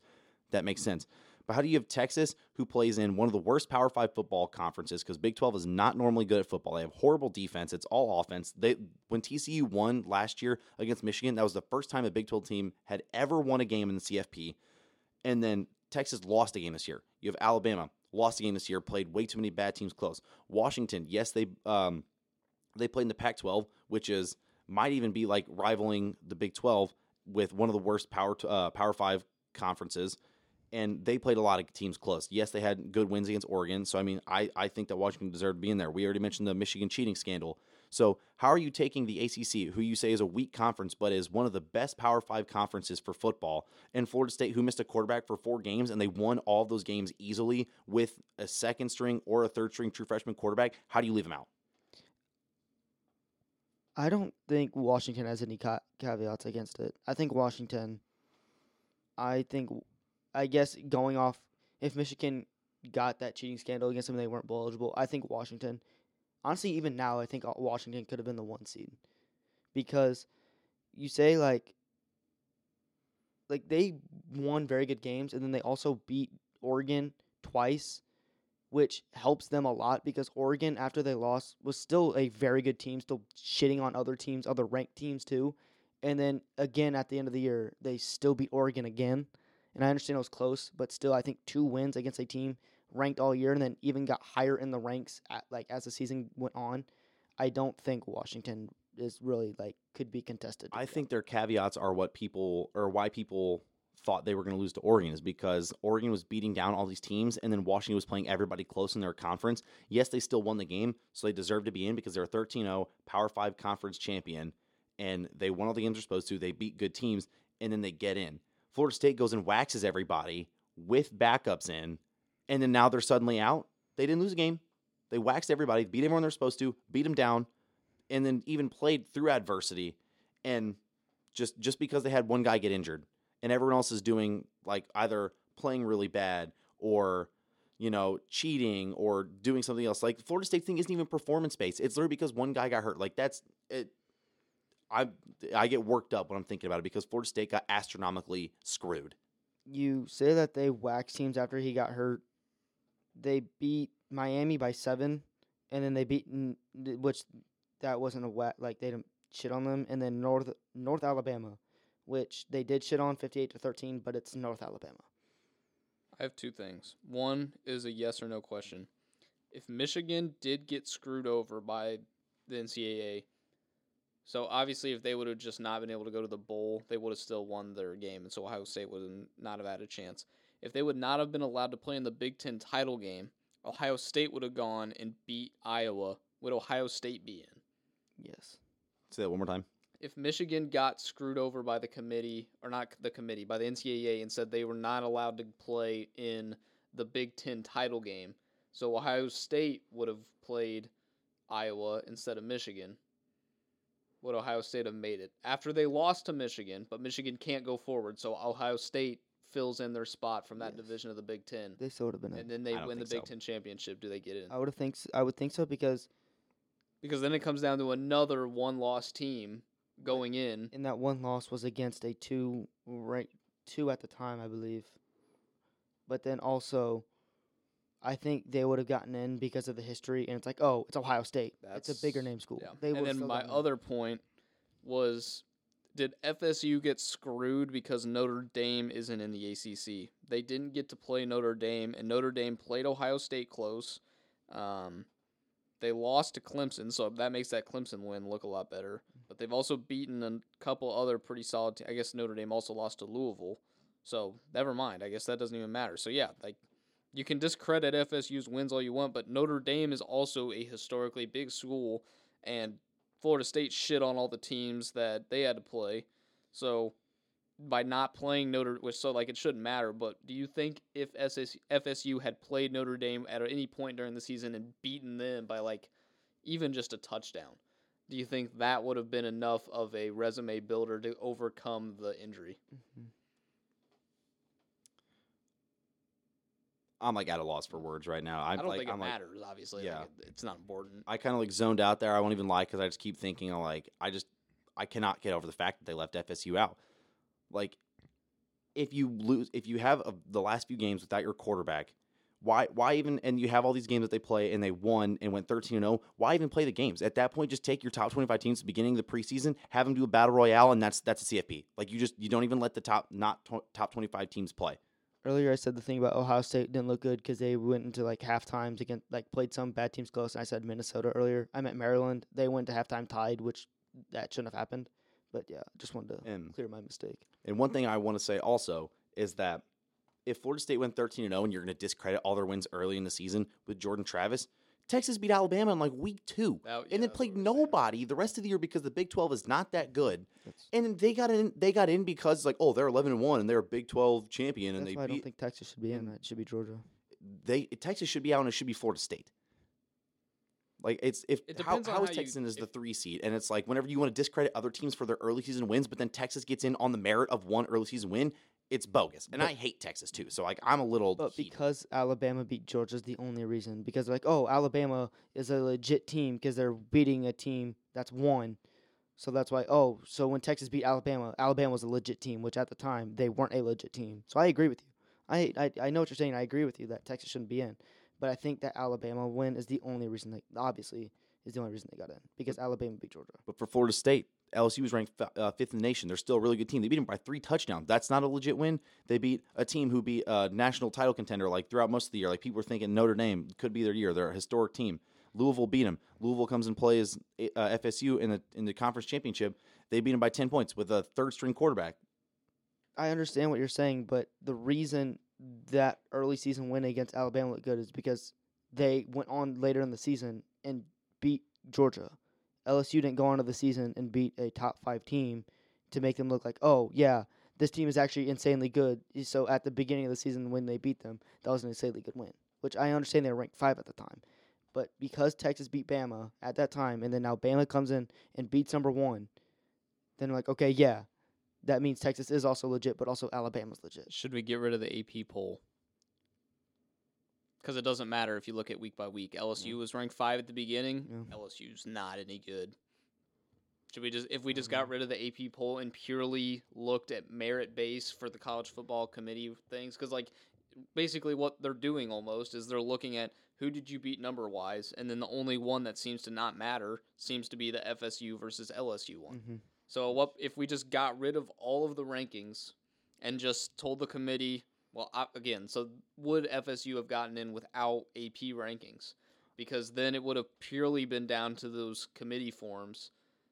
I still think they wouldn't have, because I think again, they would they're have gonna been come down to the head-to-heads, which is why they're going to put Texas over Bama and Bama over Georgia, and then they're going to come down to that last caveat saying, is there anybody that will be missing that's changing the team? And again, they're just going to use the same excuse. So I feel like it comes down, I think the committee did everything they could right, because they didn't think with their hearts and heads. They went strictly off of the piece of paper they were given to make the decision on. The problem is the piece of paper sucks, and those guys have no balls to still just say, nah, screw the paper, this team deserves to be in. I think that if there was no AP poll, Florida State would have been further away from making the playoffs, because now that it's not the AP poll and they're not going off numbers, they're just going to go off the name of the school then. So FSU, honestly, Georgia and OSU, or Georgia and Ohio State would have jumped over FSU then. You might have potentially even had Oregon jump over them. Like, I think the AP poll helped them out more than no AP poll. But see, that's where I would go against you in saying that, because if you look at the records, FSU is undefeated, Washington is undefeated, Michigan is undefeated, and if there are no rankings, which people would make ranking whatever throughout the season anyway, but you can't say, oh, well, Washington beat XYZ really good teams because those all got ranked through the AP poll, versus it would literally just come down to eye testing the ACC versus the Pac-12 teams, kind of going off comparing Washington versus FSU's resumes. But what I'm saying is, like, I don't even think Washington would have made it either. If there's no AP poll, I think it would have been Michigan, Ohio State, Bama, Georgia, Texas, Oregon. Maybe, or actually probably not even Oregon at that point. It would have been those 6 teams, or 5 teams, that would have been battling to get a spot. And even then you could toss in a couple other teams potentially, but I think it would have been no AP poll, those 5 teams, purely because of name and what they've done in the past. I think you need the AP poll because it shows that when you're playing them, how good they were at the time you're playing. Because when you play them, that's like where they're ranked. When you play them, that's when you play them. Like, you're later on in the season, they might not be ranked, but you're not playing them 10 weeks down the road. You're playing them when you play them, and at that time, they were the 5th best team in the nation. Exactly. That's why I don't think that you can discredit these early wins. And FSU's getting screwed. But then it's like they're keeping it like not a 2-way road. It's a one-way street. Like, FSU's getting screwed because, like, discredit all their early wins because Jordan Travis is out. But then Texas is getting all the merit for their early wins. It's like Bama, it's like how is FSU getting left out? And that's Texas my thing. lost. Exactly. FSU didn't. That's my thing. And again, this even goes back kind of into the Cowboys argument, but this is just sports in general. People always will say, well, when you beat them, it looked like a really good win, but as you've seen them progress, they don't look like they're clearly not as good a team. That doesn't matter. It matters when you play the guys head-to-head, one-on-one. You're both digging your cleats in the ground. Who's going to win? Who's going to be the bigger man? Who's going to take over? It doesn't matter what it looks like later down the road. If you are an undefeated team, that means everybody's going after you week after week, and if you win your game, props to you for that. Yeah. Like, you can't discredit a team for playing a game and winning. Yeah. Exactly. Like, I hate the discrediting. I'm saying, like, that's why it is. I don't agree with it, but that's what it is. But, like, I don't get how FSU wasn't. If they were to be in, I don't think they should have. They should have been in over Texas, which I still think it should have been Georgia. But, yeah, I don't know. I just don't know how Texas got in. Purely because of that discredit or credit the win based on who they played and who the other team that you beat played. See, I actually do take that. I think head-to-head should be the number one thing because if it's between Alabama and Georgia, Alabama just beat Georgia. You have to put Alabama in. If it's Texas or Alabama, you have to put Texas in because they beat Alabama, and that's where it doesn't matter when they played. When they played, one team beat the other team. They both had equal opportunity to win that game. They both showed up. They both played. Weather doesn't matter. Nothing matters. They both went to the game. They played the game. One team came out ahead. So for the rest of the season, if they don't play each other, even if I look at basketball, first game of the season, you could have a team that beats the number one team in the nation, and then that number one team in the nation goes undefeated the rest of the season, and the other team goes 500. If I'm on that team that went 500, if we beat the number one team in the nation, we think we can beat anybody, and we still think we're better than them because we beat them. Yeah. Obviously, when you go down to NCAA tournament brackets, Yeah. one team's going to be a 1 seed and one's barely going to be getting into the tournament. But at the end of the day, when we played you, we beat you. That was an upset. That's something you can keep with you forever. I think Purdue is a better team than FDU. FDU beat Purdue. Yep. You can't say anything as a Purdue person. You lost that game. They played at the time they played. It doesn't matter that they had a bad game. It doesn't matter. One team came out ahead. One team won. And so that's why I do hate that they're discredited. It is exactly what you said. They're discrediting Florida State's early win against LSU because LSU didn't turn out into much. And they're taking Texas's win over Alabama as basically the only reason Texas is getting in. And even then, LSU finishes the 13th ranked team in the nation by the exactly. CFP's playoffs. They beat Louisville. Louisville was the 15 seed. Notre Dame, who lost by 2 touchdowns to Louisville, was the 16 seed. And FSU, like we just mentioned, beat Louisville by 10 points with a freshman quarterback. They played Clemson early on in the year, beat Clemson at Clemson by a touchdown. Clemson finished in the 22nd by the CFP's own rankings. So they're beating good teams. Yeah. And then the good teams, they're playing other good teams and winning. So it's yes, FSU didn't play some of these teams head-to-head, but by extension, they're beating these other teams. And I don't get it. It's not like Evan said, the UCF team, they're playing good teams. The teams that they're beating, it's not like they have weak schedules. They're beating up on good teams who've also beat good teams. They didn't lose a single game, and they get left out. Yeah. I don't know, and with the LSU team, too, I don't know if you mentioned this earlier, but they have, I would assume, is the Heisman and Jaden Daniels, but then also a receiver who's this year was probably better than Marvin Harrison Jr. I'm going to, mainly because of the QB that I was throwing to him. But Malik Neighbors was also at least the second best receiver in the league, or in college. So it's not like LSU dropping from 5 to 13 throughout the season is bad by all means. They lost to good teams, but their team is still good because they have the Heisman and then potentially the Blitnikoff receiver. Exactly. Malik Neighbors is going to be a top 15 pick in the NFL draft this year. So they've got probably. You've got studs on that team. It's not like they're going out and being an LSU team that's they're all hype. And then it'd be one thing if they beat them first game of the season and then finished off 4-8, and they were oh wow, we were really wrong about them. But the fact they still finished 13th in the nation and they beat them by 3 touchdowns, I think the more we've talked about it, the more baffled I get. And the thing too is with college is that yes, it was only 8-5 in the ranking, so it's still a good win for FSU against LSU from the 8-5, but CFP looks at it as, or college committee looks at it as oh, you lost to a seed lower than you, drop them a lot. So honestly, in that LSU game, they lost to an 8 seed, or the 8. They probably dropped to 15 because of that one loss. I wouldn't be surprised. I don't know, but I wouldn't be surprised because the way they do it is that if you lose to a seed lower than you, you automatically just drop a bunch. It's in college basketball and college football. It's kind of dumb. Which you drop way too much for losing to teams that are slightly worse than you, if they even are worse than you. I agree that it's that they grade losses too heavily, but it's you see all the other teams they play. Team OSU was ranked number 1 in the nation by the CFP's own rankings at one point this year. They lose to Michigan, drop 6 spots. Florida State didn't even lose a game. There are teams that have lost games that they're just nope, better than an undefeated team. Whenever every other time someone else loses, they drop them 10 spots. But then these one-loss teams are getting it over an undefeated team who is a Power 5 champion and beat other really good teams. It's every single time that we just keep having a conversation about it. It's you guys bring up a point, I'm okay, FSU should have been in. And then I bring up a point oh, FSU really should have been in. Exactly. And I'm how did the CFP leave them out? Mm-hmm. So if you think with the CFP, if instead of that last caveat saying take into consideration a player or a coach that will not be there for injury or whatever reason that it is, if that caveat wasn't in there, instead they basically put look at what is happening with the team, taking the eye test to consideration among all of these other things, do you think Florida State would get in, or do you still think they would say, we really just don't think Florida State can get in because they don't have their quarterback. They would have been in. It's purely because Jordan Travis is out. That's all it is. Exactly. Florida State would be in. And I feel like the CFP is almost being like, oh, well, because Florida State's missing their quarterback, it's not going to be a good game. They shouldn't be putting people in because they think it's going to be the best game. They should be putting people in because of how their season played out and they deserve to be in. Yep. It's not like It's exactly. And if you wanted to be like, oh, it's Going the for best money. team in the nation, and you value the SEC so much, then they would be putting in 4 SEC teams every year. Like you'd be seeing 8-4 teams get in, but then like a 13-0 Pac-12 team or 13-0 AAC team wouldn't get in. Like Cincinnati got in as a non-Power 5 undefeated champion. and got obliterated.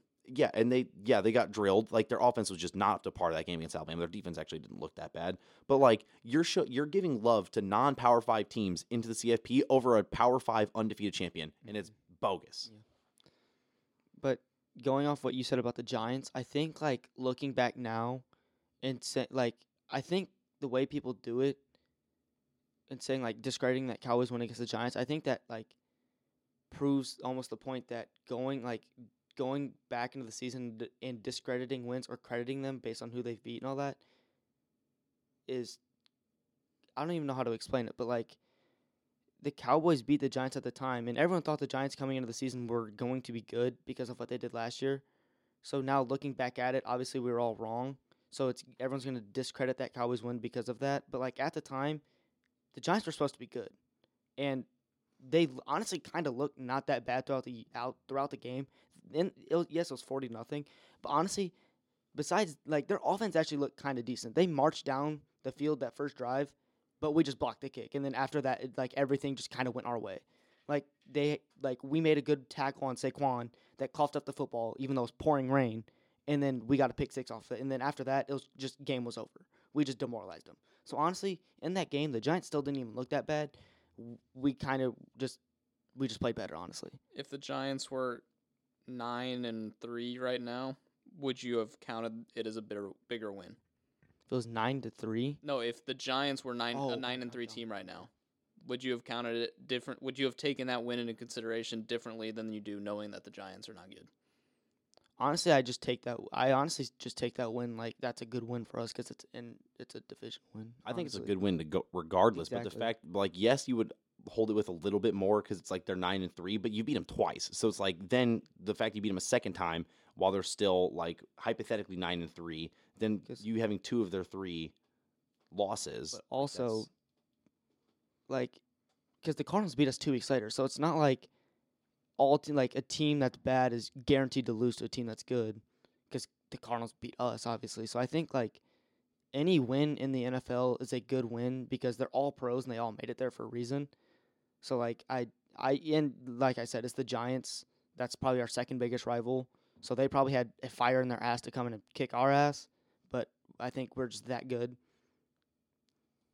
that we were able to like just not let them do anything. So either way, I think I just look at it as a good win, Any closing thoughts? especially with it being 40-0. Tigers back. That he is. Cole yawns into the mic instead. No, I was taking a deep breath. Oh, I thought you were yawning. Well, Nothing. my final thoughts, Aces by 90. Let's go. Obviously, you made a face call. Obviously, I do not think the Aces are going to beat BYU by 90. But watch out for UE, man. That's all I'm saying. Well, it's been a great time being back. Have another episode. So we will catch you on the flippity flip.